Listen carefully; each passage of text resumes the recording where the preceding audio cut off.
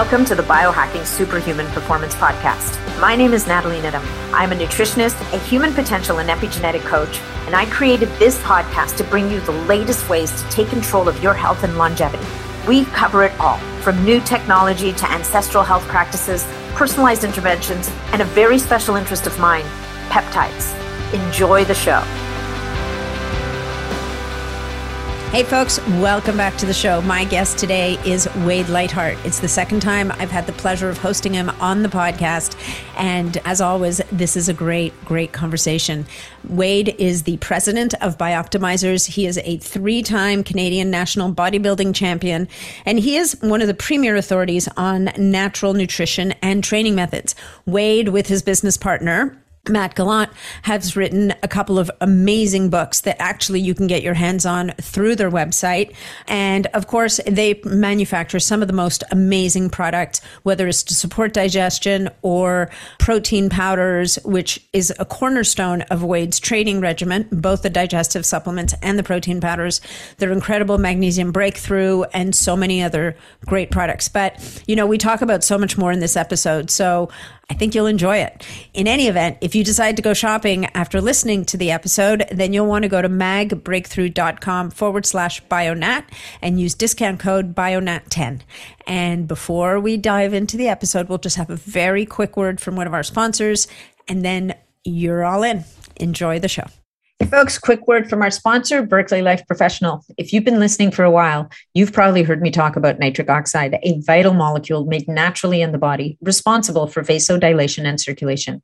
But as we produce less of it as we age, resulting in diminished blood flow, I, along with many of my listeners, have been supporting our nitric oxide levels with an easy daily dietary nitrate supplement called Berkeley Life.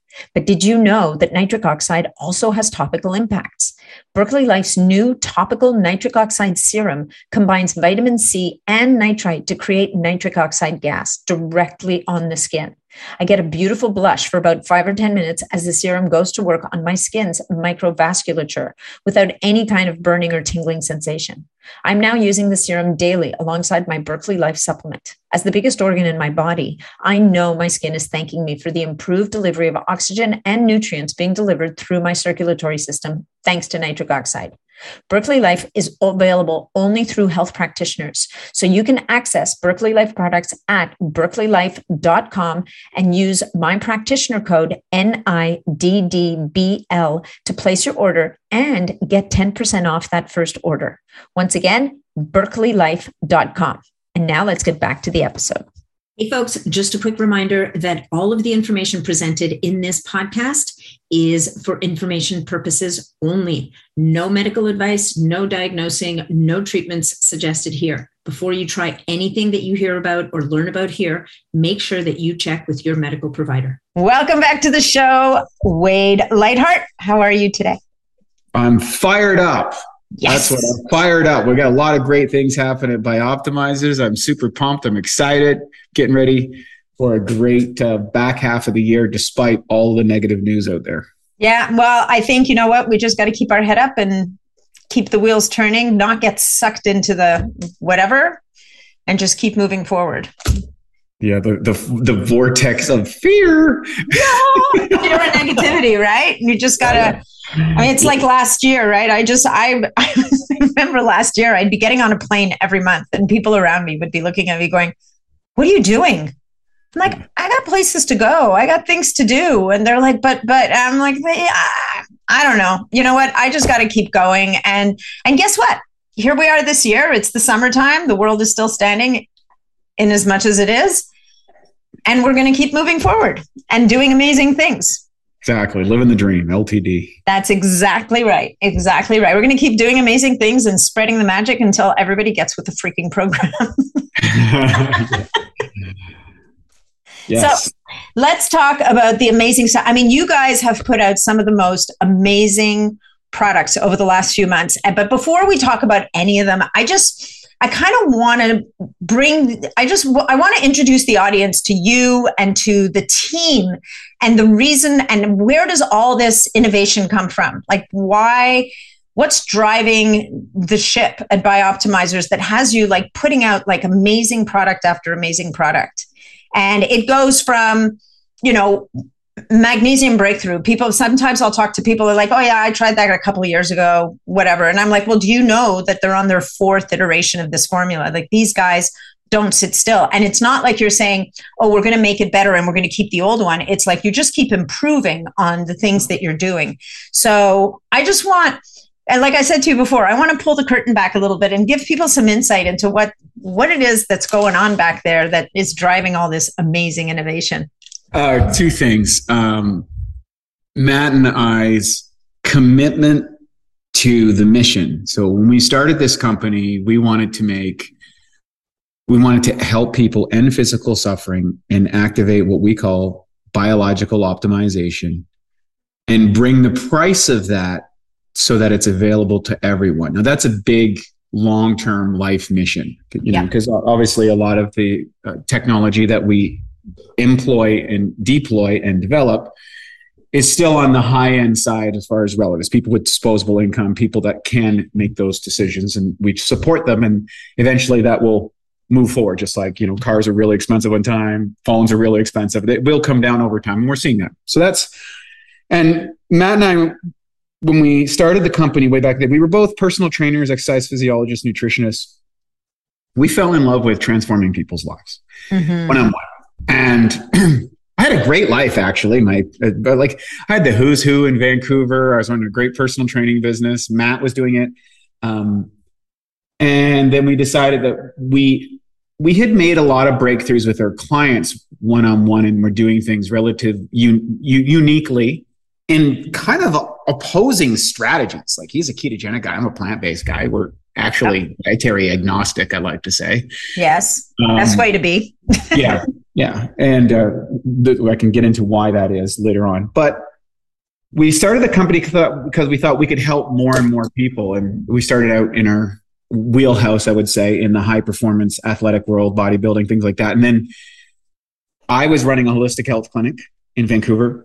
And it turned out that a lot of the solutions that we were implementing with high performance people had applications to the general public struggling with various conditions.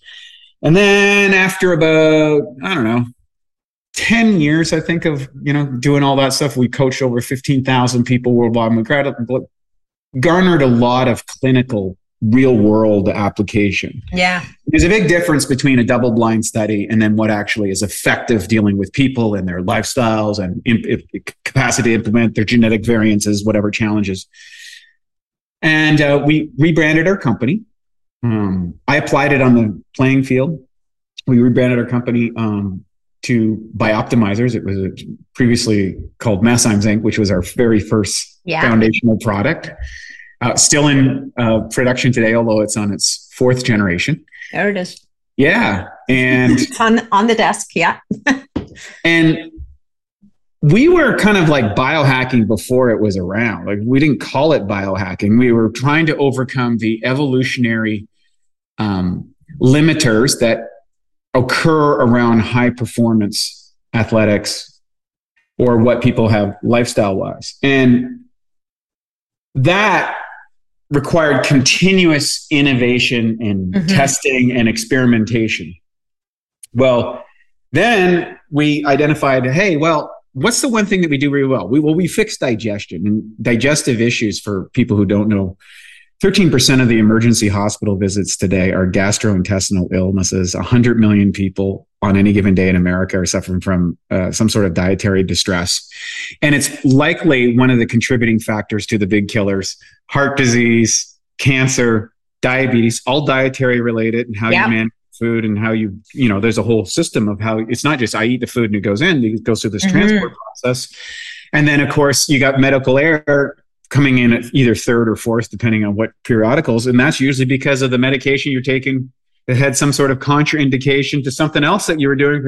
So it all comes back to that. And then as we became more and more successful online and people started finding out about us, and then, again, we sacrificed margin for mission. Matt and I didn't play ourselves for well over a decade. Nice. We just rolled the money back into the company because it was something that we were passionate about. And then as we got traction, and we started to make more money, we started to be able to bring in more experts. And now we're one of the few supplement companies that has an entire research facility. We have a partnership with the Birch International University in Croatia. We have 15 PhDs and master students. We've got molecular docking agents. We've got a PhD in AI and as applied to genetics. Yeah. And so that we're on a mission because our head researcher, Monia, said something very clear to us not that long ago when working with her. She says, we're 10 to 20 years away from the post-antibiotic era. And that means antibiotics have saved millions of people's lives over the last 80 years or so. But they're becoming less and less effective because of resistant strains of bacteria. Yeah. And our flagship product was a mutated strain of L. plantarum called L. plantarum OM that got a patent. We put it through our doctor that worked with us on that, Dr. O'Brien, put it through a mutated process, and that new strain had unique capabilities. And then we led in our research facility with that and started bringing different types of probiotic compounds, putting them under different conditions, subjecting them to environments to find out how do they do on gram negative? How do they do on gram positive? What kind of foods do they do? Can we mutate it in a way that it becomes more aggressive or doubles quicker or is more effective in delivering? And you have smart people that can do that. And then we just come up with crazy ideas like, hey, can we do this? And can we do that? So I think it's a combination of really good science and kind of the willingness to experiment and throw money behind those experiments. And kudos to Matt on that. Matt's a maniac when it comes to testing. I mean, he's done 20,000 marketing split tests. I don't know how many nutritional, like our protein breakthrough took 147 iterations to get the final version that we did. Wow. We've got a sleep formula coming out. Took, I don't know how many formulations we were on for that one to create the sleep system. And, all these products. The driver is can we make the most effective product in a class that solves a real problem? And if we can't do it, we don't do a product in it. We just don't. It's not worth it. We're not going to be a Me Too product. Yeah. Just won't do it. And so that's the genesis of how it is. And so now it's just what's accelerated it in the last couple of years. We've been doubling year on year for the last 5 straight years in growth, which is pretty ferocious. And that's allowed us to deploy more cognitive power and more skill set people that are attracted to the mission. They want to dedicate that. They might have been locked in boxes in university systems, political systems, companies that are working on different missions or models. And so we've now had people coming to the company because they heard it's a great place to work and they want to lend their talents to the mission to help humanity. And so it's kind of an inversion of where we were when we started almost 20 years ago. So that's been the genesis. And then the other final piece, I think what makes us unique is one of the policies that I implemented early on is outrageously good customer service. And the success of the company means that you're providing something of value to people that they say, hey, this is something I'd use. It's something I would recommend to a friend. Yeah. Because it solves a problem. But invariably, you could take any product and it might not be right for you. Yeah. And the thing is we always wanted to offset because we always felt that it's important for people to continue to experiment with their own health and try new things. And so we wanted to de-risk it. So we implemented a 365-day money-back guarantee. So if anybody tries any one of our products ever, and for whatever reason it didn't work for them, they didn't like it, something went wrong with that process, great, we just give you your money back so that they can put that money, that their hard-earned money, back to use to a company, a product, a service within the industry. And they don't have that bad taste in their mouth because there's nothing more expensive than a product that doesn't work. Yeah. And there's nothing that will destroy your reputation if something doesn't work out. And we're proud to say that I think we have, I know almost everybody in the industry. I think we have the lowest refund and return rate of anybody I've ever seen. In fact, we're Six Sigma on every category in customer service. So science, mission, service. Those are the SMS. Yeah, I guess look at that, right? That's what it is.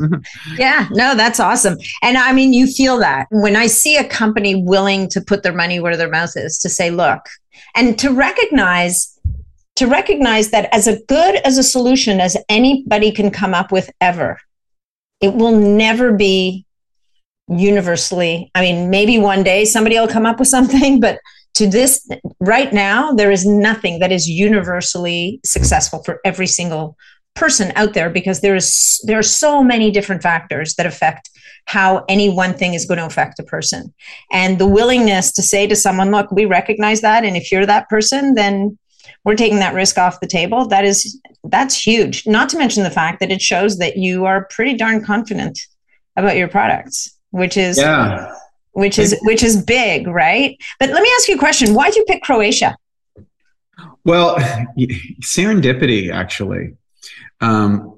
It's odd. And just to go back, I want to finish that thought beforehand. Yeah. So anytime that in our new book that's coming out of this, we also identified it a little bit in Sick to Superhuman, which is out already. There's a bell curve of distribution in the response to anything. And so, I always say that top 2.5% become all the testimonials on the page, and the other 2.5 become all the haters on your page, right? And I've always said that any complaint and any accolade has elements of truth in it. And so we train our people to kind of sort through that. And in evolutionary systems, I'm a big fan of Eric and Heather Weinstein, who run evolutionary biology commentary. I think they've got the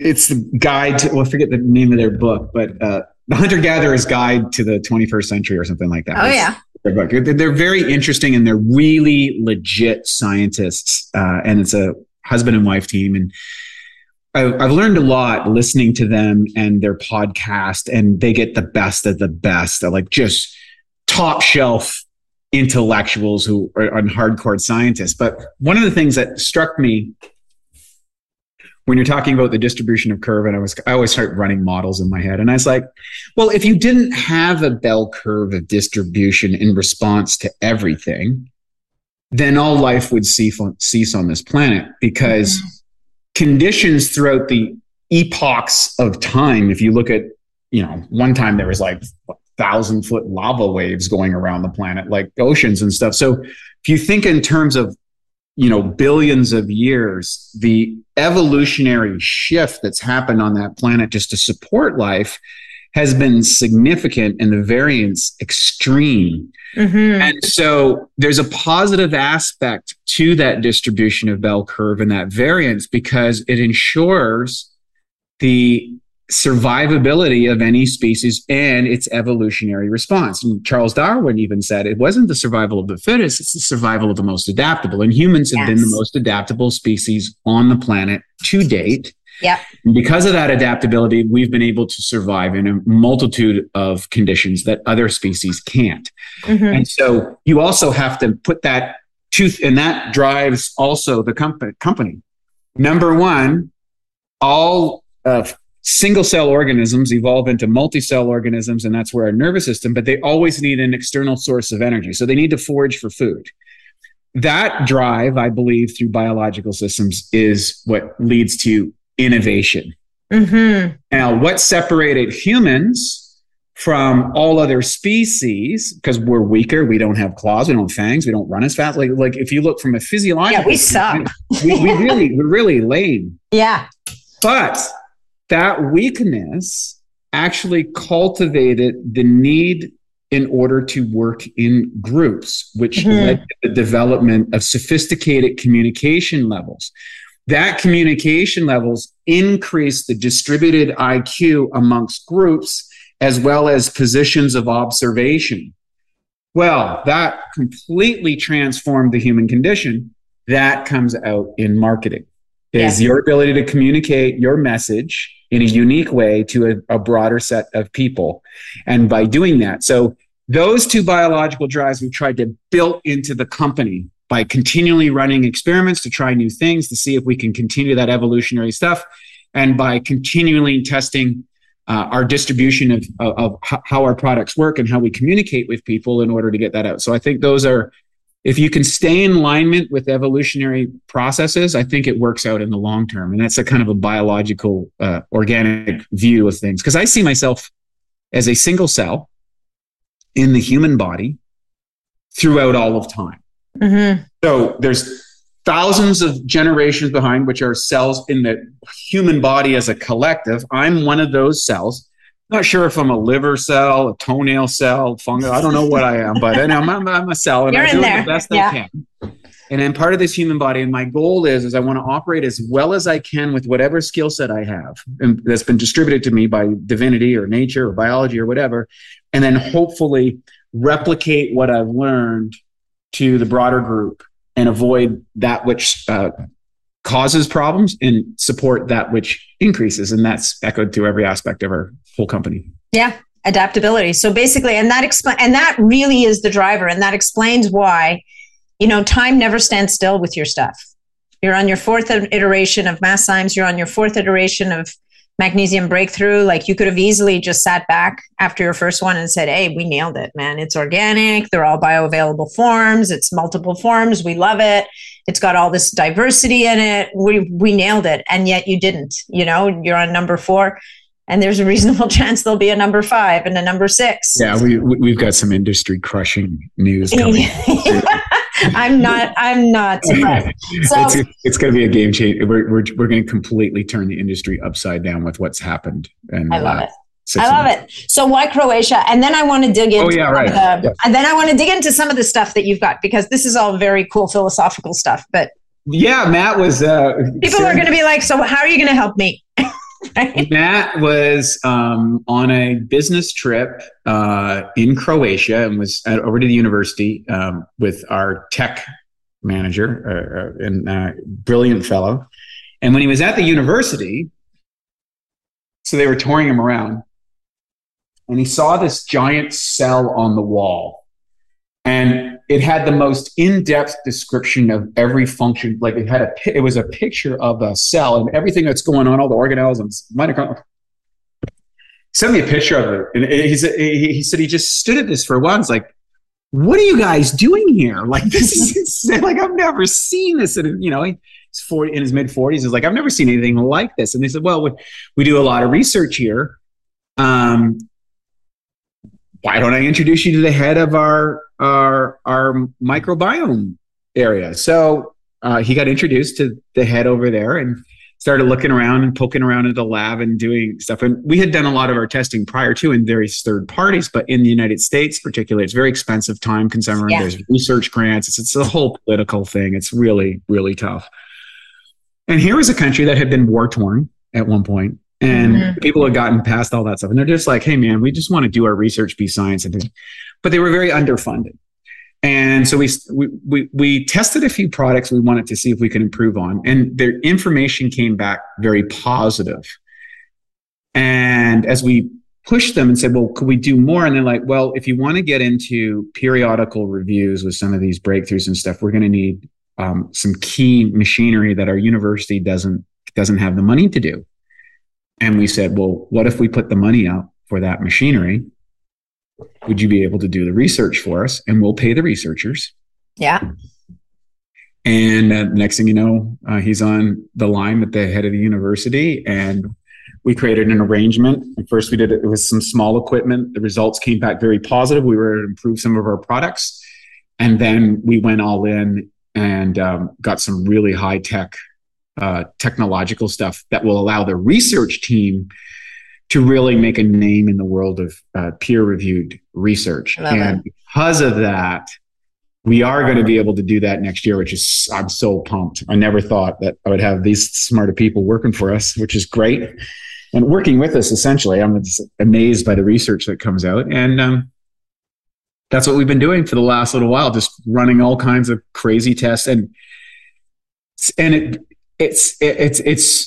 makes science fun again. Yeah. Which makes it you fun can ask again. questions, right? And you can, it's all about asking questions. And I remember speaking to Matt we saw each other in Austin in April.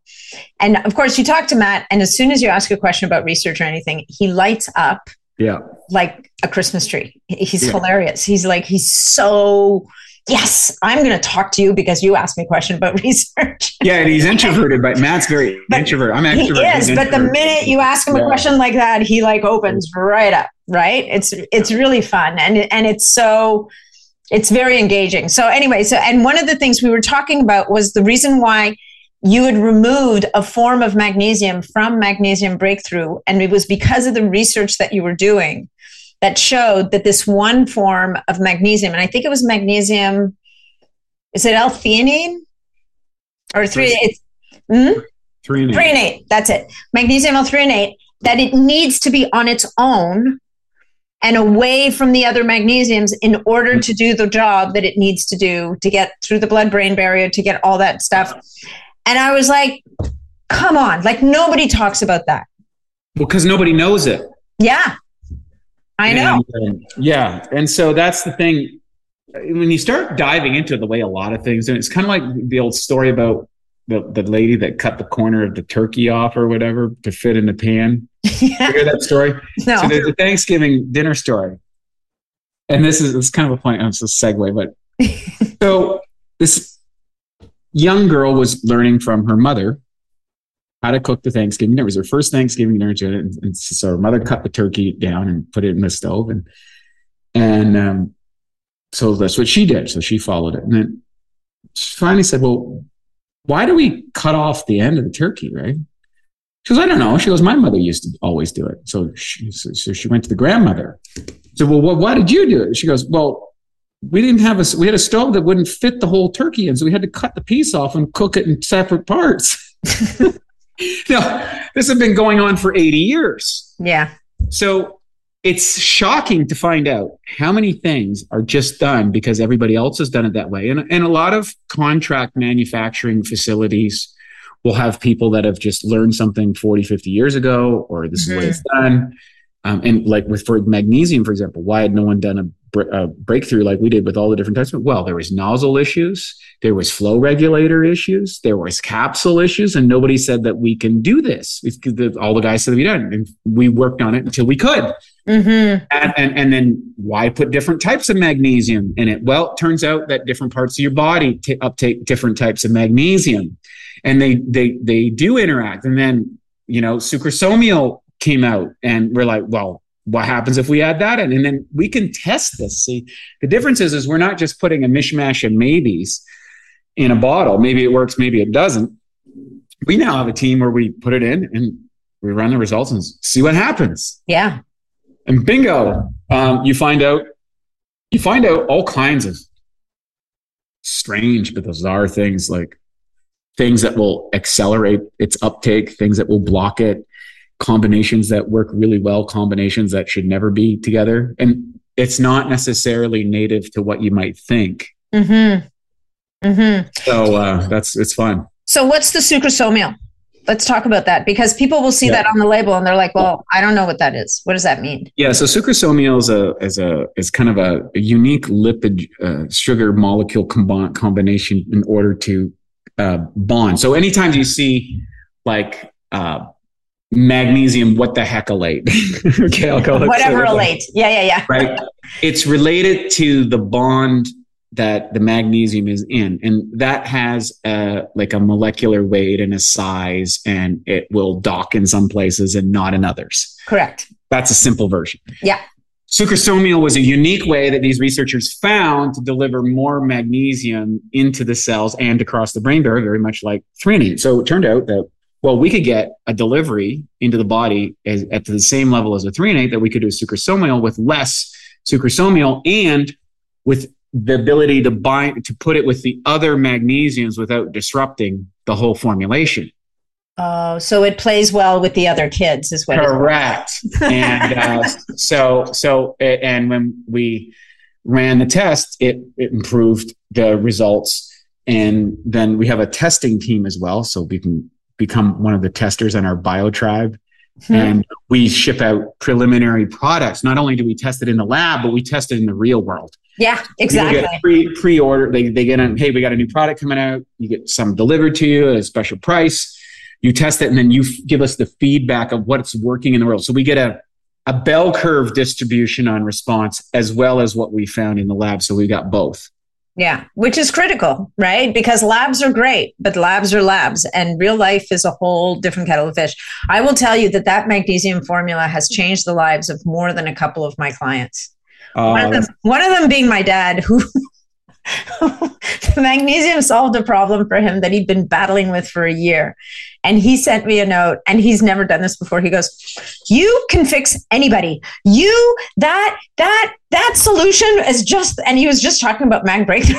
Oh, that's so exciting. I love hearing that. We read our testimonials every Monday. Monday. Yeah. What a way to start the week. We have a team meeting, and every Monday, my customer service team gathers the testimonials that came in, and we read them out to the team so that all the people in our team around the world are connected to the fact that whatever department they're in, they're making a difference in somebody's life. Yeah. And I love that. Yeah. I love that. It's my most favorite thing. That's why we started the company. That's why we do this. And I love to connect with humanity. And here, I love, the little old lady that had an issue and she's now feeling better. I just love that stuff. I never get sick of it. Well, but that's why you do what you do, right? So for anybody listening who's like, well, what was Dad's problem? I mean, I'm sorry, Dad, I am going to tell people, like, he was dealing with a problem that is extremely common. And all of a sudden, he just wasn't going to the bathroom as regularly as he was used to. And it was, the poor man tried everything. And I had asked him, like, well, have you tried magnesium? And he's like, yeah. But most people, you ask them if they tried magnesium, they popped a pill once in a while. It didn't do anything. And they give up, right? Yeah. But what really moved the needle for him was doing the magnesium loading protocol. Yes. And allowing him to find that dose that was going to finally move the needle for him. He went a little past it, came back a little bit, came back a little more, hit his sweet spot, happy place. Exactly.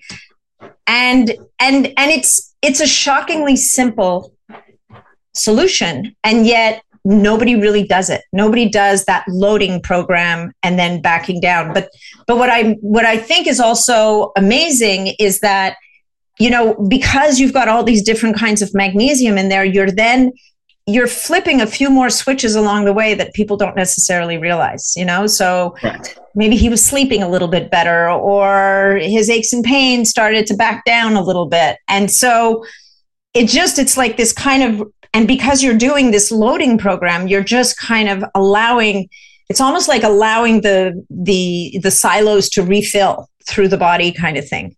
Well, we call it, I have a video.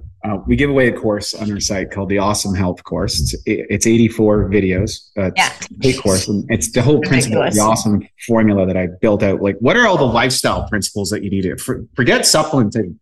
How about air, water, exercise, sun? And so I'm a bit of a dork sometimes. And well, maybe some people would say all the time, but anyways, we'll let that lie. It's part of your charm. Yeah. I had got into Dr. David Hawkins' work extensively, Power versus Force, and that whole series, which I think is just a wealth of knowledge. And I would go see David every year, multiple times a year, to go to his lectures. And he referred to his work in orthomolecular psychiatry and orthomolecular nutrition. And he worked with Dr. Abram Hoffer, who's a legend in Canada, as well as two-time Nobel Prize winner, Dr. Linus Pauling. Now, most people who are in the nutritional field heard of Dr. Linus Pauling's vitamin C loading phase. And you would take vitamin C in divided dosages throughout the day until you got the runs. You broke the GI barrier. And then you titrate back. Well, it turned out they were doing this with all kinds of different supplements, but he became famous for vitamin C, and then he was attacked later on in his career viciously by the medical associations and stuff.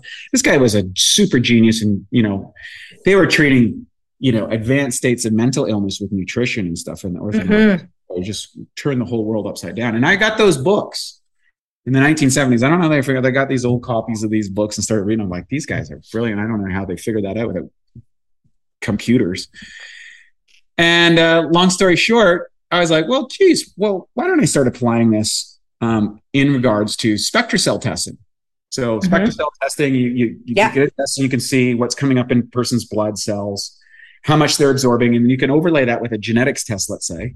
And, they go, well, you don't methylate this, or you don't uptake this right, or you got these predispositions. And so, now you know that you could take 1,000 milligrams of whatever for a variety of different things. And based on that person's genetics, it's going to determine then you got their digestive system. We don't know how much of that food they're absorbing. So the standardized FDA format approved dosaging that you have to put on the label to meet label requirements is total garbage when it comes to transforming people's health. Now, I'm from the bodybuilding world, and it's an old adage in the bodybuilding world. If you're not getting the results you want, just up the dosage, up more training, more drugs, more supplements, more food. Whatever. Just more. More, right? More. and they took it till it became detrimental to their people's health. I took a different path once I recognized that in 1998. But the fundamental aspect, you can apply it to nutrition, and then you look at, if I started doing this and we do the SpectraCell labs of people, and they said, well, you're low in my case, magnesium. I was really low in magnesium. I was taking magnesium, but I wasn't getting enough. My body didn't absorb magnesium that well. Mm-hmm. And so I started loading and got to the point where I got the runs. And I loaded originally on single types of magnesium. So I wanted to find a tolerance dose on each level, which was varied significantly. Like citrate, you'd almost took hardly any and you were getting the runs. Yeah. And then you would take something like bisglycinate or malate and you could take quite a bit of it. Yeah. Yeah. So where's it going? Yeah, exactly. And then when we put them in combination, people could take a higher dosage overall and get a better effect. So I was like, oh, okay, great. So we worked out all that out kind of organically. And then we would see improvements in the results, both in the laboratory settings, but also just, I'm a big person on somatic response and how I feel. I grew up that way, tracking my biofeedback as an athlete. So was I tired? Was I hungry? Did I have energy? Where was my brain? Like all those things were things that are innate. And when you go into bodybuilding per se, you get to an extremely refined level of awareness when you're in extended calorie deficit and high performance training for extended periods of time with low body fat levels. Become hyper aware. I'm in that state right now. Just get ready for a show next week. First time in 15 years. I was thinking you're looking pretty lean, actually. I don't know if people are watching this, like you're chiseled. And I'm not, I'm the guys, he's got a t-shirt on. I'm just looking at his face like you're. I'm dialed in. So I can't believe it. I'm 50 and but my physique looks like it's in its 20s. I'm like, we were doing some shots and I'm like, I'm not saying that to brag. I was like, no, I mean, kind of shocked. I was kind of shocked. And it was the application of all these principles. And I thought, you know what? I need to go into a public situation so that I can actually demonstrate what we're blabbing about in the book. I love research. I love labs. I love all that stuff. But at the end of the day, I want to be a walking billboard for what I'm advocating. I think there's a lot of people out there that talk a great game. Yeah. And get really nuanced. But hey, when the shirt comes off, does it look like it's working? Mm-hmm. Right? Yeah, no. And I want to say again, for people who don't know, you're a plant-based guy. That's right. So you are flying in the face of all the opposite team, which now, sadly, we now are in a world where you're on team carnivore or team vegan, which is ridiculous because there's value in both, right? And it just depends. It depends on the person. It depends on so many things. But anyway, it's to me, it's easy on carnivore, but if you can make that vegan, if you can do it on plant, then you've dialed in a lot of detail. Well, that was part of the mission. I'm like I said, I'm dietary agnostic. I don't advocate. Yeah. I'm not some vigilante vegan trying to convert the world or anything, but I thought I work really well within constraints. I think if you have intelligently designed constraints, you can find out things that you wouldn't find out otherwise. Mm-hmm. And Matt, my business partner, is a ketogenic guy. Yeah. So we couldn't be, and I've done periods of completely raw food veganism and he's done completely carnivore. So we've existed on the farthest ends of the spectrum that you can. And from that, we've integrated things. Like, for example, it's before I did genetic testing, I just knew I couldn't do well on a ketogenic diet because if I up my fat to a certain point, I'd see fat in my stool. I'm not breaking this down. Yeah. Well, turns out genetically, when I got my genetics done, guess what? I don't metabolize fat very well. Mm-hmm. So that led to Capex, for example, because Matt and I argued about that for about a decade. and no big deal. And to be a fly on the wall. there's 4 different types of lipases that break down different types of fats, just like different protease breaks down proteins at different pH levels. The same thing with fats. Oh, and guess what? I got thinking about it. There's a long history of what? Gallbladder dysfunction on my mother's side. In your family. Interesting. Look at that. Interesting. So then does Capex allow someone, and actually that's an interesting point. So, I mean, I don't do well with saturated fat. Mm-hmm. I just don't. Like genetically, to your point, in my body, it will drive up inflammation. Right. But so for someone like you or who doesn't break down fat properly, like your genetic pathways just aren't friendly to it, does Capex allow you to eat more fat? Yeah. And do you use it in that way? Yeah. So 2 things. First, he created this, and then I'm like, all right, well, let's test it. So I knew how many grams of fat a day that I'd start running a problem. Right. So I'm like, well, let's push past that. It not only doubled my fat capabilities, it tripled my fat capabilities. Interesting. 3x what I could handle before. So forget the science. Send it to the team. They'll figure out whatever. Yeah. I don't know where I am on that bell curve. Mm-hmm. Right? I'm N of 1. Yeah. And that's an important N because I'm the one that controls the result. And my result is how long I get to live or how well I get to live. But that fat distribution we were able to triple it. And I was like, wow, I can't deny the efficacy of this. Now, what I use it for specifically right now is I use it early in the morning because I find it's really good for energy metabolism. So I train in the morning and I take 5 Capex in the morning. Or if I have a high fat meal, if I know that I'm going to have a high fat, well, right now I'm not having any high fat. No, I can't imagine you are at this minute. No. But if I did, then I would take a couple of Capex with my product. Now, Matt, of course, he had blood sugar issues, carbohydrate metabolism issues. That led to, so did his wife and his wife's family. So that's what led to blood sugar breakthrough. Now, I'm eating tremendous amounts of carbohydrates. And when you do my HOMO-IR tests, I look like I'm on a ketogenic diet. That's nuts. My blood sugar is so low and so stable. They're like, you on ketogenic diet? I'm like, no, I eat carbs every meal, but I do have a high intake of fiber, and I metabolize carbohydrates well.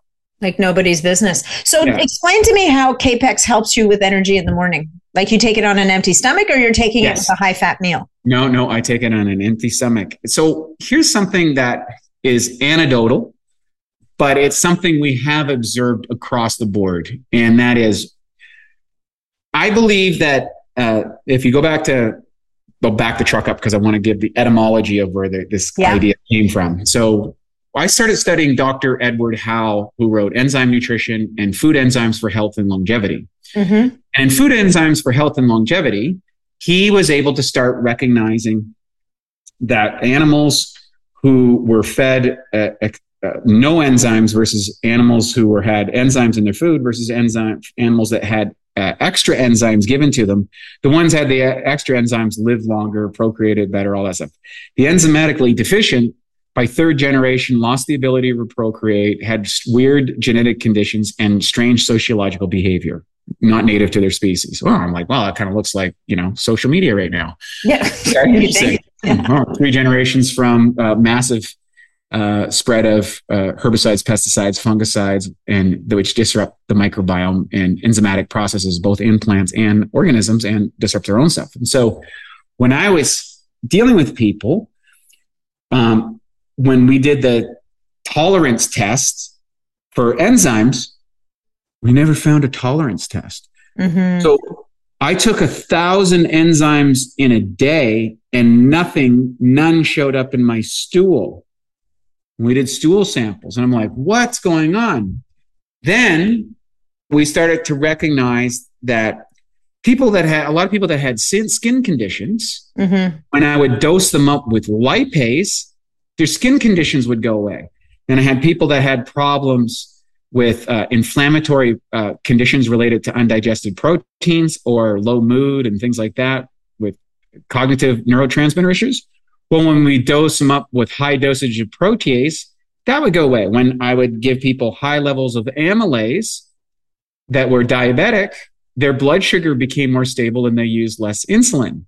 When I gave cellulase-based enzymes, and people that couldn't digest food or had heavy metal toxicity and couldn't handle various fibers, all of a sudden they could have a salad now and they were fine. And they were able to detox from detoxification pathways for heavy metals and things like that. And I was like, oh, so maybe the theory was that if you have enzymes extraneous into your body, go in the digestive process, they are reabsorbed by the body and probably converted into families of enzymes under efficiencies, like proteolytic type, amyloid type. There's 25,000 different enzymatic families, but the body is incredibly efficient in its mechanism. So it only stands to reason that, well, it would leverage that in different conditions. And then the third piece to that was, I was trying to figure out the mechanisms that were allowing people to get healthier on fasting protocols. And I determined that it was freeing up the metabolic cost of enzymatic production. And so I started taking high dosages of enzymes, masszymes in particular, to accelerate the healing process and as well as to mitigate the energetic production process, especially in the early days of fasting when you're making the switch over to ketones in your body. And which is brutal. Yeah. And I tested different types of enzymes. So I'm answering two questions at the same time. Mm-hmm. Capex made the transition to burning fats much faster, which I equated the lipase in that was accelerating my ability to scavenge and convert stored fats into metabolic fats. And protease, that was also in Capex, but it's in Masszymes. The protease also, when we would track muscle mass loss over time, you would lose less muscle mass. And one of the mechanisms I believe that it is that I believe that protein, when you need enzymes, your body will break down smooth and striated muscle tissue to convert to enzymes to accelerate the healing process. And if you have adequate amount of proteolytic enzymes, you don't lose as much muscle mass and you're able to produce faster results because you have the workers, so to speak, to do whatever biological process. And it seems that your body would go systematically as to what needs the most importance, what needs recovering most. And then now I have I have a doctor here in Beverly Hills who does surgery. He does all sorts of cosmetic surgery with some very demanding clients, and he gives all of them Masszymes. Scar tissue. Actors and actresses, and he's like all these sort of things that they go in for surgery. He loads them up with Masszymes because he gets way faster recovery. Yeah. Well, it goes at scar tissue, right? Like proteolytic enzymes will chew away at scar tissue. Correct. And so he noticed massive improvements in how quickly his patients recovered by using it. He's a biohacker guy, and we had him in the studio not that long ago to interview because I was curious about what he had found. Nice. Hey folks, our sponsor today is going to get up close and personal. Did you know that the most common type of magnesium that is most commonly used is actually used as a laxative? So that means that if you're taking it, you're literally pooping and peeing it out. This means that if you're one of the 80% of Americans who are magnesium deficient, you could actually be making your deficiency worse by taking magnesium. How ironic is that? The worst part about magnesium deficiency is how it affects almost every aspect of your health.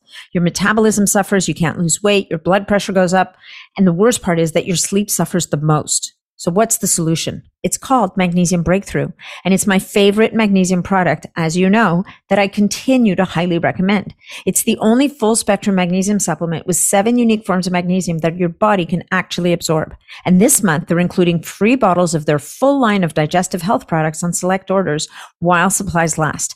That means that you're getting free products to try that will support your digestive system. And having an optimized digestive system means less energy trying to digest foods and absorbing more nutrients from the foods that you do eat.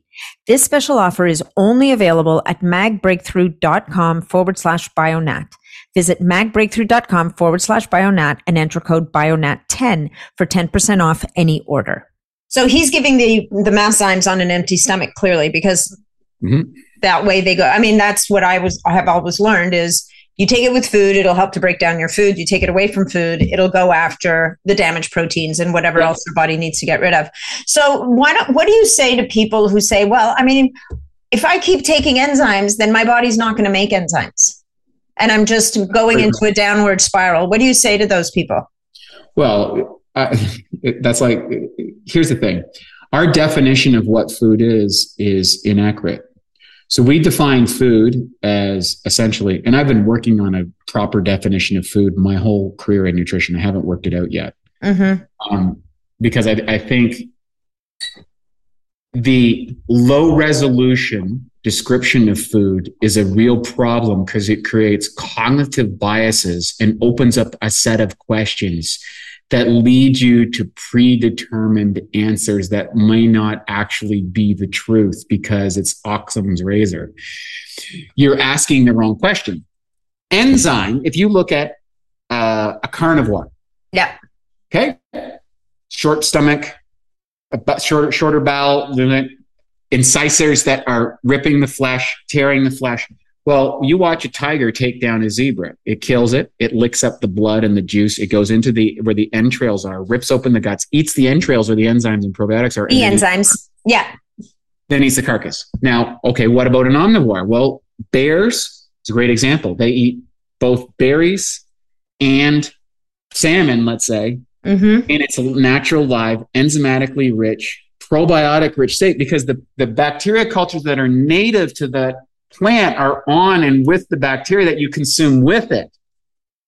If you go to herbivores, you sprinkle a little blood on the ground where a horse and a cow is going to eat, it will not touch that food, but it will go find the sprouts, which are the most enzymatically rich or stuff where it has the native bacteria to it. That's an interesting distinction. So all species in nature are eating enzymes in bacteria as innate parts of whatever they're consuming. Yet humans, we've come up with this great idea to preserve, store, cook, pasteurize food. Now, that's given all kinds, and there's lots of research, and maybe that increased our brains and all that sort of stuff. And it certainly made life more convenient and easily to distribute and store and protect us from food shortages and all of the benefits that's provide. But I do believe there's liabilities. And, well, what do we have indicated?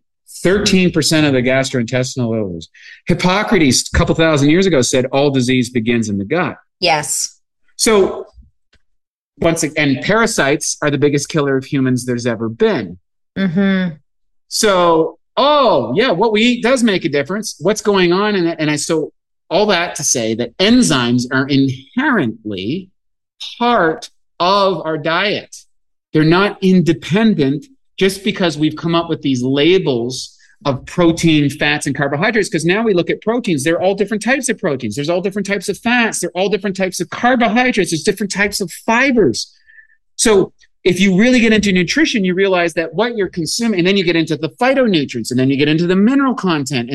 So food, as it's defined from a person asking that question, is really more about the band that they're looking at as opposed to what food actually is, and yet what they want their food to actually do.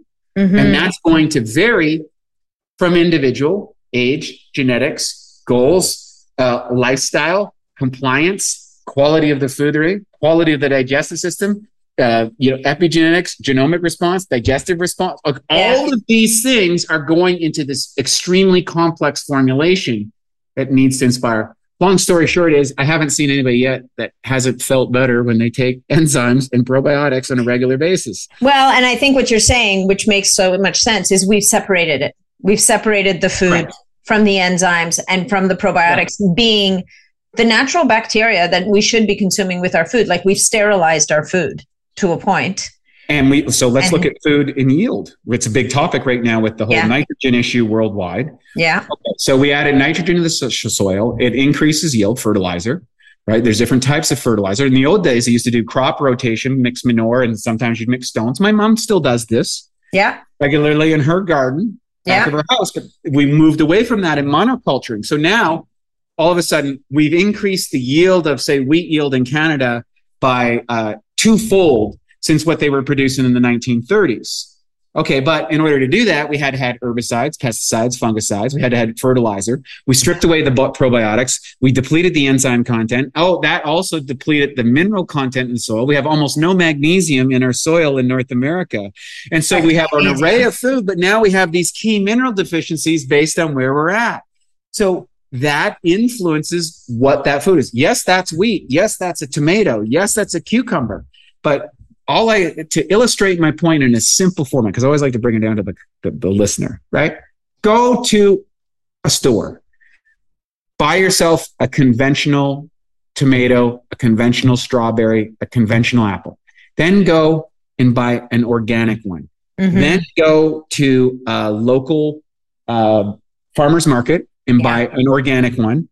And then go to a Mennonite farm and buy the same products. And I'll take all of those products, let's say an apple, a berry, maybe an earth food, whatever, like 3 different range, fruit, fiber, tuber, whatever, and then eat all of them. Taste it. There's going to be a massive variance to how they taste, how they feel, the energetic, whether you like it, like how they look. Everything is going to be different, but they're classed as, strawberries. The same thing.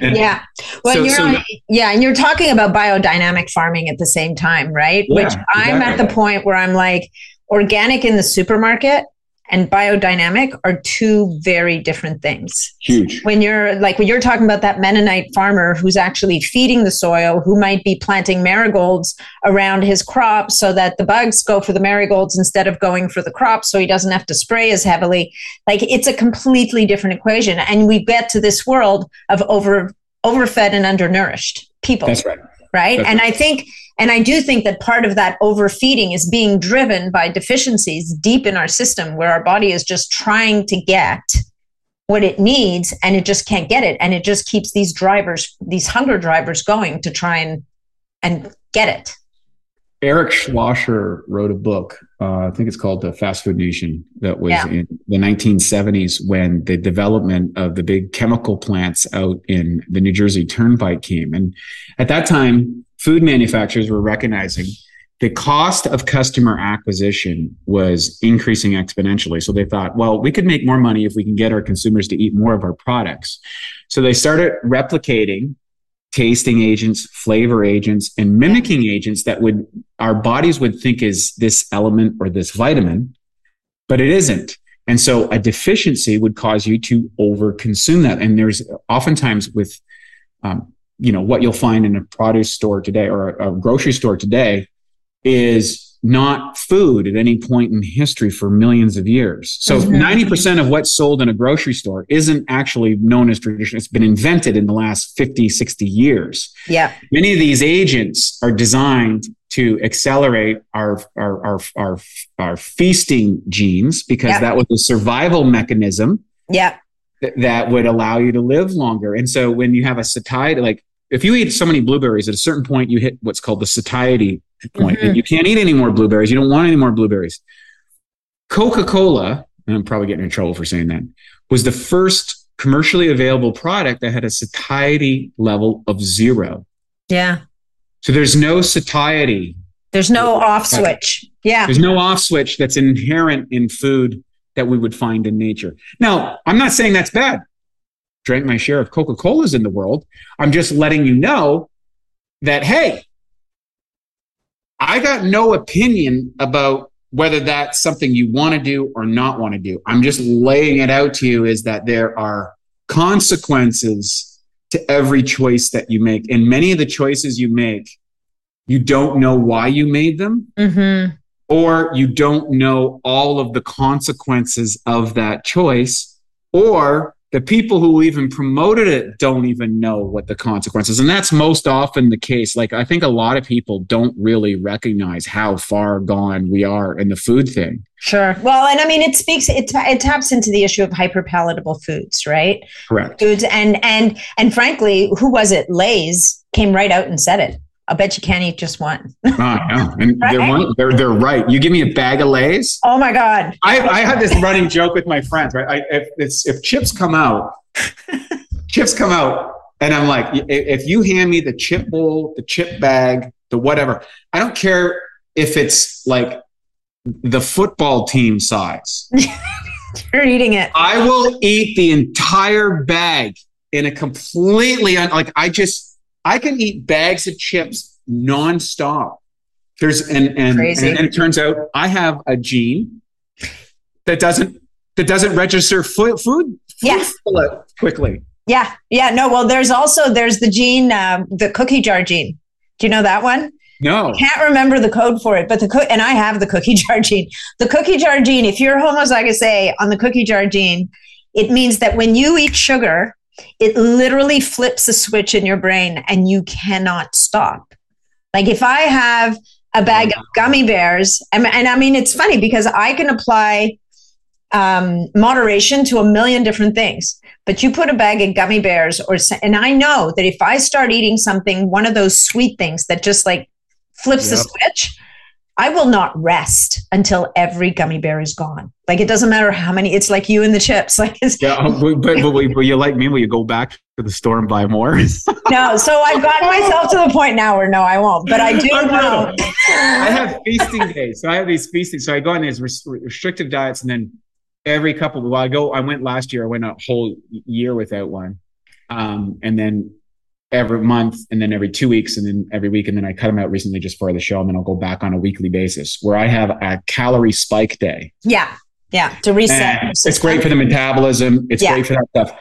But I go over here to Erewhon, just down the street, and for anybody who hasn't been to Erewhon, like you want to find a place to blow money on great food. That place is it. And I go in there, and on the day before food calorie day, like I'm going in and I'm loading up on all the junk. I'm loading up and it's like junk couture. I was going to say it's special junk. This isn't Lay's potato chips. These are no. It's super elaborate, like refined, luxurious, snobbery junk. Yeah. And I go over there and I'm almost is the key word, almost embarrassed with what I purchase. But not quite. And I'm loading up these bags and I'm like, you know what? Somebody is going to see me on Instagram and take a picture of me and go, look, I knew he was doing it. So hopefully they will one day. And I just go absolutely hog wild, but I always overbuy. I never can eat through what I want to eat, and I can eat a lot on a given day, but I'm like, it's always disappointing. I'm like, how close did I get to that? And it's like, it's all good.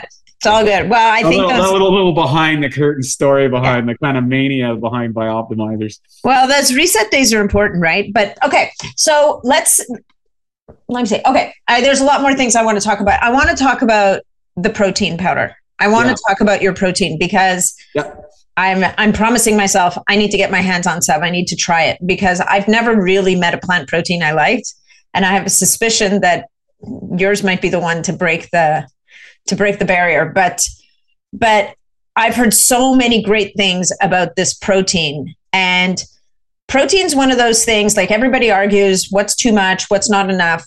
In my experience with a lot of the clients I work with, people are not getting enough protein. And even if they are, it goes back to our discussion earlier about the enzymes. They're not breaking it down. They're not assimilating it. It's not getting to where it needs to get. So you get people like in the world of peptides, you get people who are using a peptide to help them with satiety issues, and their hair starts to fall out because all of a sudden they're not eating enough protein. Their gastric motility has gone down. They're not producing enough enzymes.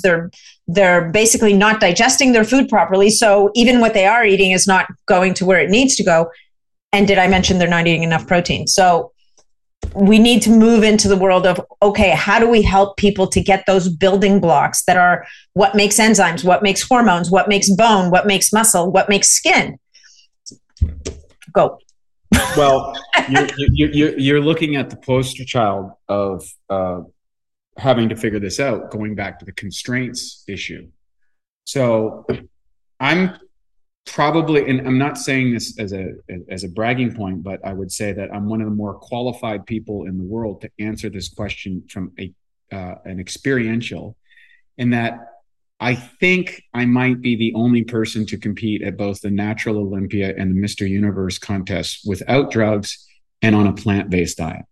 Yeah. Okay. Well, that's impressive. Okay? Yeah. So if you look at the bodybuilding community, which is probably the community that most influence protein consumption in high performance settings. So the beauty of high performance athletics is that it pushes the limits and you start finding where things break down. Just like Formula One cars, yep, steering systems and braking systems and fuel systems and all that stuff gets translated into your daily car. You don't want to drive down the road at 200 miles an hour. Well, some people do, but. Well, you do, but yeah, you lose their license. There's challenges with that. There's consequences. But the technology that comes from Formula One can apply to your car. Well, the same thing for high performance athleticism. Right. Happen. And so way back in the day when I decided that I was going to be a plant-based bodybuilder without drugs, everyone said, "You're insane." So I knew I was onto something. Yeah. Fortunately, I have a gene that it doesn't bother me when people think I'm crazy or challenge me or criticize me. I think that's important. I'm lucky that way. Maybe they're right.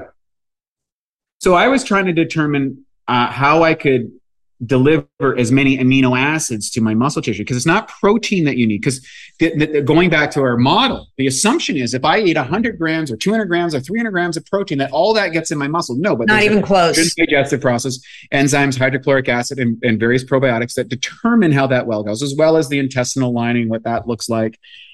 And then what are the stimuluses inside the body and our unique individuals? So people have a varying degree of protein synthesis in the body. That's why steroids work, for example. Steroids increase protein synthesis. That's why they give steroids to athletes. That's why they give them to cancer patients or people recovering from major injuries or traumas or burns, because you can increase the anabolic effects, the protein formation through the use of anabolics. Well, I wasn't using those. And I wasn't eating any animal protein. I wasn't eating all these things. I was eating a plant-based diet. It's like, dude, you can't get your protein. Where are you getting your protein? I can't. If I had $1 for everybody that said, where do you get your protein from? I'd be so rich. Anyways, so I started working on this model. Now, when I started, I was eating, when I first was competing at the world championship level, I was eating about 250 grams of protein a day at a contest weight of 80 kilos. That's 176 pounds. Yeah. In contest conditions. So that means you're walking around rates at 205, 210. To get into contest shape, you're pretty depleted. Yeah, because you're gonna tear down right before the competition, right? Yeah. Yeah. That's usually anywhere between, on the low side, 12 weeks to 6 months.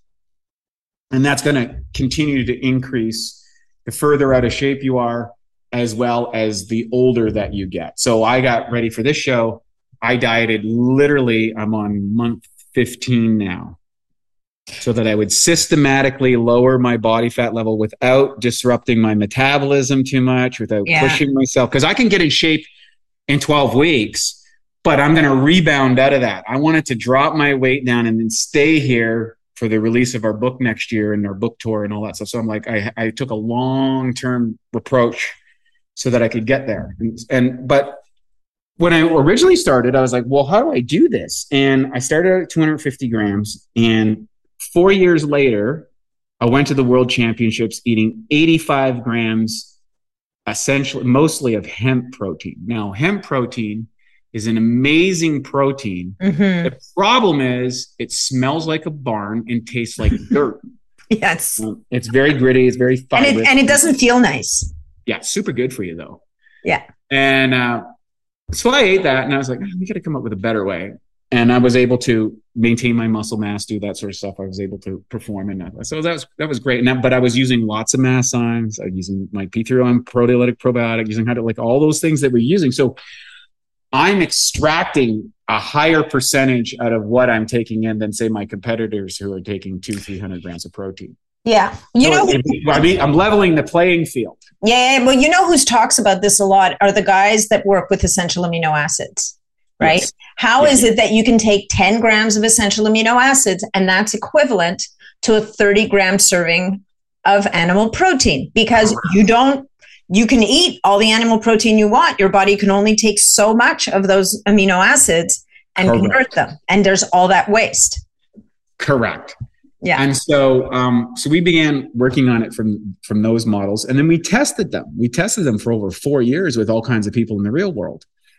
And from a performance side, we found that let's say you're doing 0.8 or 0.1 grams of protein, the bottom line on it is for an athlete is about half gram on average, about a half gram of protein per kilo, per pound of body weight is about the lower end. If you're taking sufficient amounts of proteolytic enzymes and the system is working. And so I'm at the high end of what you could pull off at 85 grams. What I noticed is if I bump that up to, say, 100 grams, 110 grams, I would increase my tolerance to training load, training volume, and training frequency. Interesting. Right? So I can feel it. And now in this state, I've been playing around with it just recently as I get ready to college and varying my protein rates. And of course that changes hydration levels and visual appearance, the hardness and fullness of muscles. There's all sorts of things that you find out at the high end. It's really fun. Mm-hmm. So you can see you can see your body, what it's doing on a day-to-day basis. That's amazing. So it's kind of my own lab test. So all that to say, when we came to coming up with a plant protein, one of the common elements that's used in plant-based proteins is rice bran. And if you're going to use rice bran, you should use fermented rice bran, and that has been already pre-digested, because when you put large amounts of rice protein in things, I find that it begins to cake up just like it does in the cup. In your guts. And then what happens is a lot of the companies out there, they have to put stabilizers and emulsifiers in order to create it so it doesn't coagulate too much. Yeah. So I began using a combination just on my own of hemp seed, pumpkin seed, and pea protein. Too much pea protein had the same problem. Yeah. Too much pumpkin protein, it would disrupt my stool. Mm-hmm. Too much hemp, it's very strong and you get that hempy flavor. So I was like, oh, how do I constantly combine those? And then, okay, well, now we got to make it taste like something. Yeah.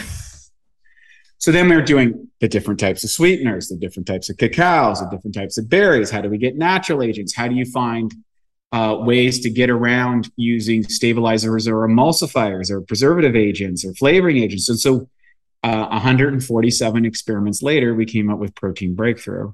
And that's how we created that product, which is pea, pumpkin, and hemp, a really beautiful array of cacao and cocoa flavors to get that when you have like a really good chocolate and you get all those flavor notes. I was going to say, you guys do chocolate like nobody's business. Yeah. Like even like in the Collagenous, like the chocolate is amazing. But I wanted to say something. So do you have enzymes also in the Protein Breakthrough? No. Or you're allowing people to basically just use those, bring those in as needed on the side? Correct. Yeah, that's right. Okay. And you mentioned something a minute ago that I think is important to highlight, because I don't think a lot of people realize this. And that is that your use of flow agents and your use of stabilizers and emulsifiers and flavors, it's not a thing. It's not. And I think and people miss that, because it's gotten to the point where I think people are just so used to, you're going to ingest stabilizers and flow agents and this and that. Yep. And I think that it gets missed a lot that all of your supplements are so clean. That's right. Yeah. And it costs more.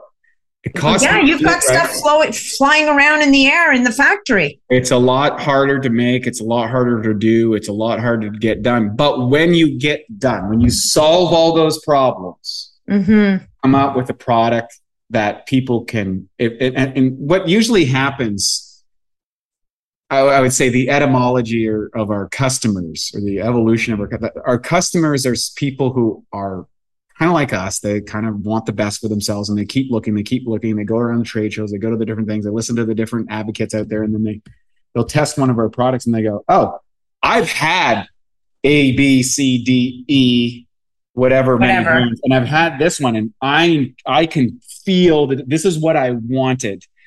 And I get that when I go to trade shows, I just hear that over and over and over again. Wow, I finally found you guys after 10 years of trying to find X product or whatever. And so that makes us feel good. It's slowed, for especially the early part of our career in the business. It slowed our growth because we didn't have the margins to play with. It's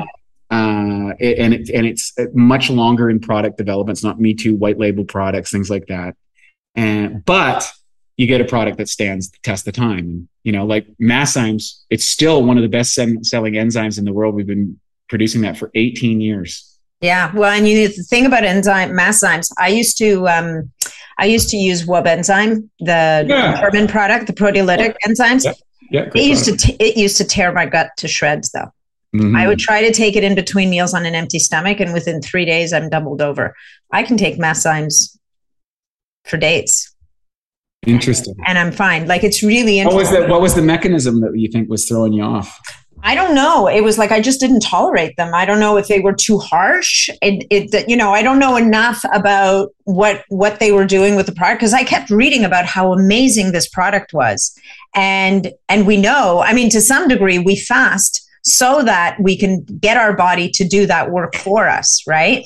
But in the absence of fasting, we have proteolytic enzymes that I always envisioned them as little Pac-Men, like kind of looking around. That's exactly what they do. Going around looking for stuff that doesn't belong, right?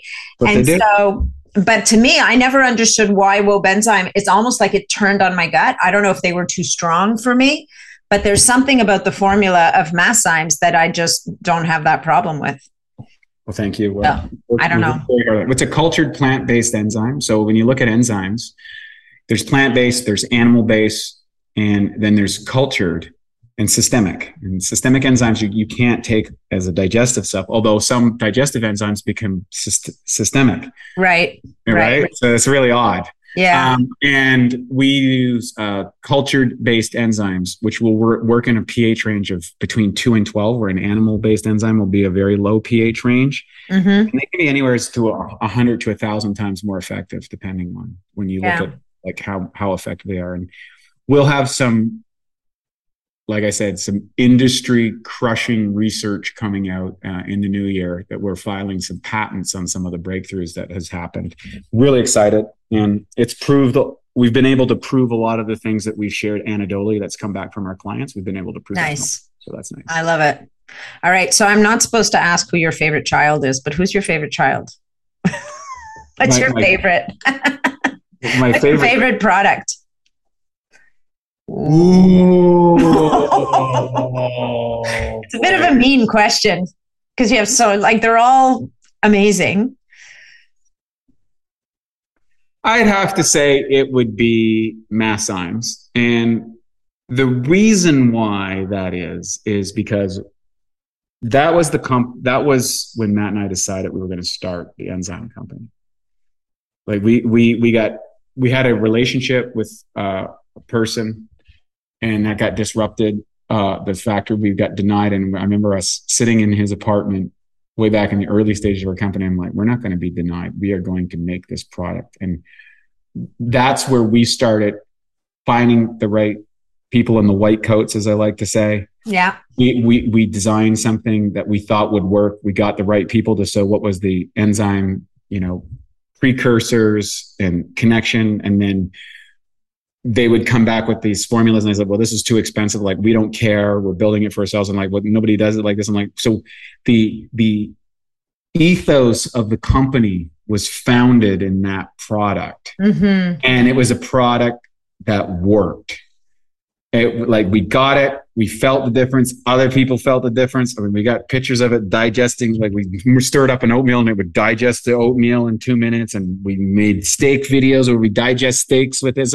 So it was like, you couldn't get this from other products. We were able to do things that you couldn't. So that led us, I think, in a pathway of thinking that gave rise to all of the products in the company. I also would, a close second would be P3OM. Yeah, a probiotic. Matt and I have had 100, it's in excess of 100 people who have been on the floor with food poisoning, and we give them a handful of P3OM and 30 minutes later, they're fine. And so that was also the first mutated strain, consciously mutated strain of probiotics to give it new behaviors.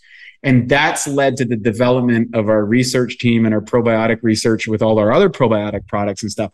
And I think that we're going to make some breakthroughs in the next 10 years that could potentially transform humanity on that line of thinking. So I'm not the genius behind it. It's just the ethos of it and where that goes, and the right people are showing up to do the iterations that make something special. I love it. Thank you. Yeah. That's great. No, and you know what? And it's interesting. You didn't pick the new shiny toy as even though I know you're super proud of the protein breakthrough. Yeah. Super excited about it. It makes total sense to me, right? It's how you laid the foundation that's given rise to all of these other amazing products that you picked. So thank you for that. It's my pleasure.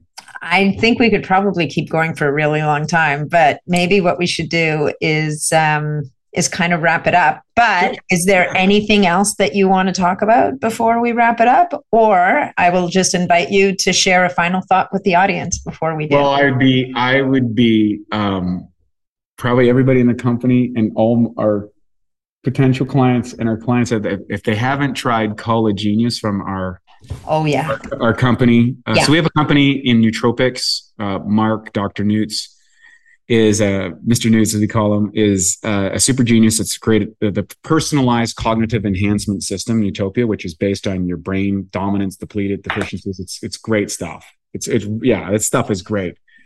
It's high end price for people who make money from their brain or need good cognitive performance. It's unparalleled. If you're into neurotransmitters or nootropics or whatever, we've smashed the field with Mark, and Utopia is a sub brand of our company.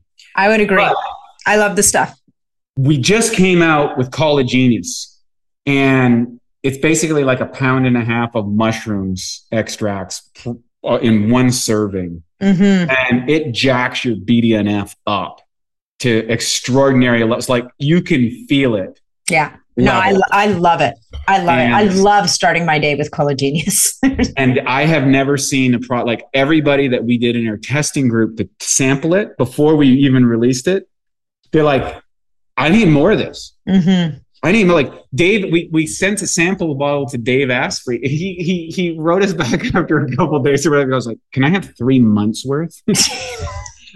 He gets everything, right? He gets everything, and he's making a request. So that tells you something about the product. Everybody loves it, and I'm really excited where that's going. I think cognitive decline in this high EMF world is really big. I think people need BDNF to keep up with the digital pace of things.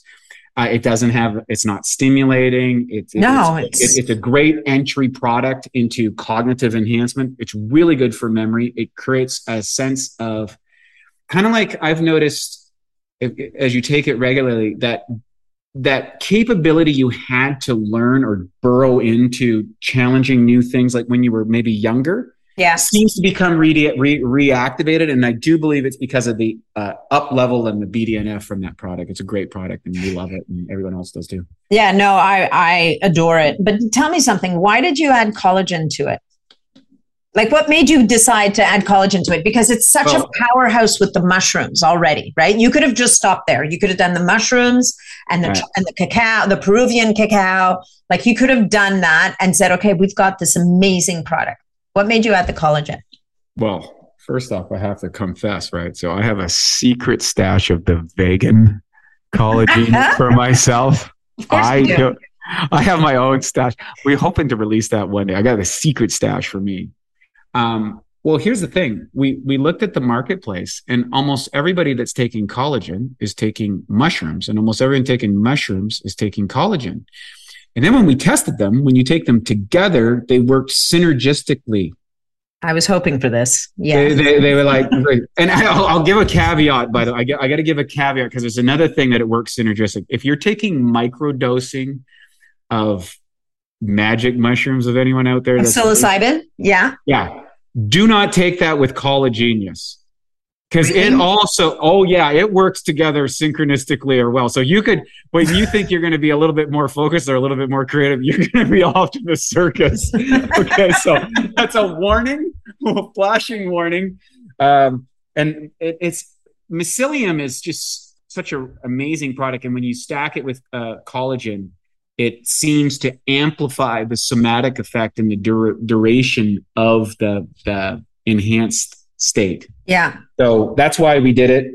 My vegan version, we do a different one. I can't talk about that too much because it's not available to market, and everybody's going to start screaming for it. That's on the vegan side. So yeah, no, I have a friend. To come to the BioHome and try my secret stash. Well, I have a good friend who who's sitting there waiting. You know who it is too. Yes, I do. She's waiting because I told her I had mine, and she was like, "What? What do you mean?" I'm like, "Well, I don't mind collagen. I'm more flexible than you are, so I get it first." Yeah. Anyway, so yeah, no, I have to agree with you on that. The other thing with Collagenius, I do a similar thing to you, is I mix it with my protein powder in the morning, and it carries me for hours, just hours, because it kind of gives you the mental energy, the fullness, because there's the healthy fats, like all the things just roll in together. It's a beautiful thing. All right. So we've talked about the favorite children.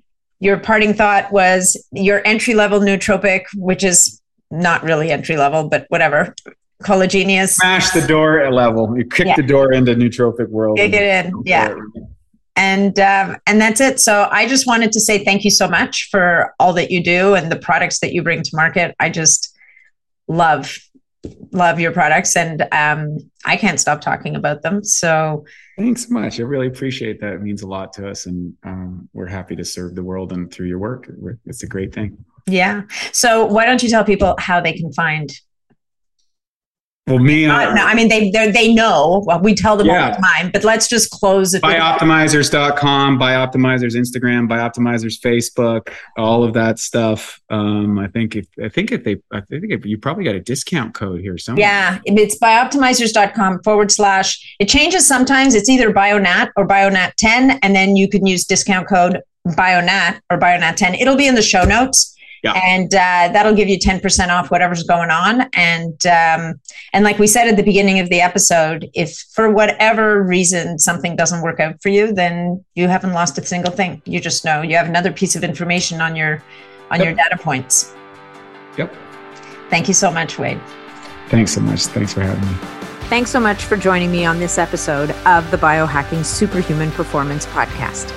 If you enjoyed the show, please remember to leave us a 5-star review on iTunes, because that's what helps us to be heard and to be seen. If you'd like to connect with me directly, or if you'd like to leave any comments, or if you have any questions about this episode, please reach out to me directly through my website, natniddam.com. And of course, if you're not already a member of the Biohacking Superhuman Performance community on Facebook, that's where you'll find me every day. It's a short application, just answer a couple of questions and you're in and interfacing with other amazing biohackers. Thanks again, and we'll look forward to seeing you on the next episode.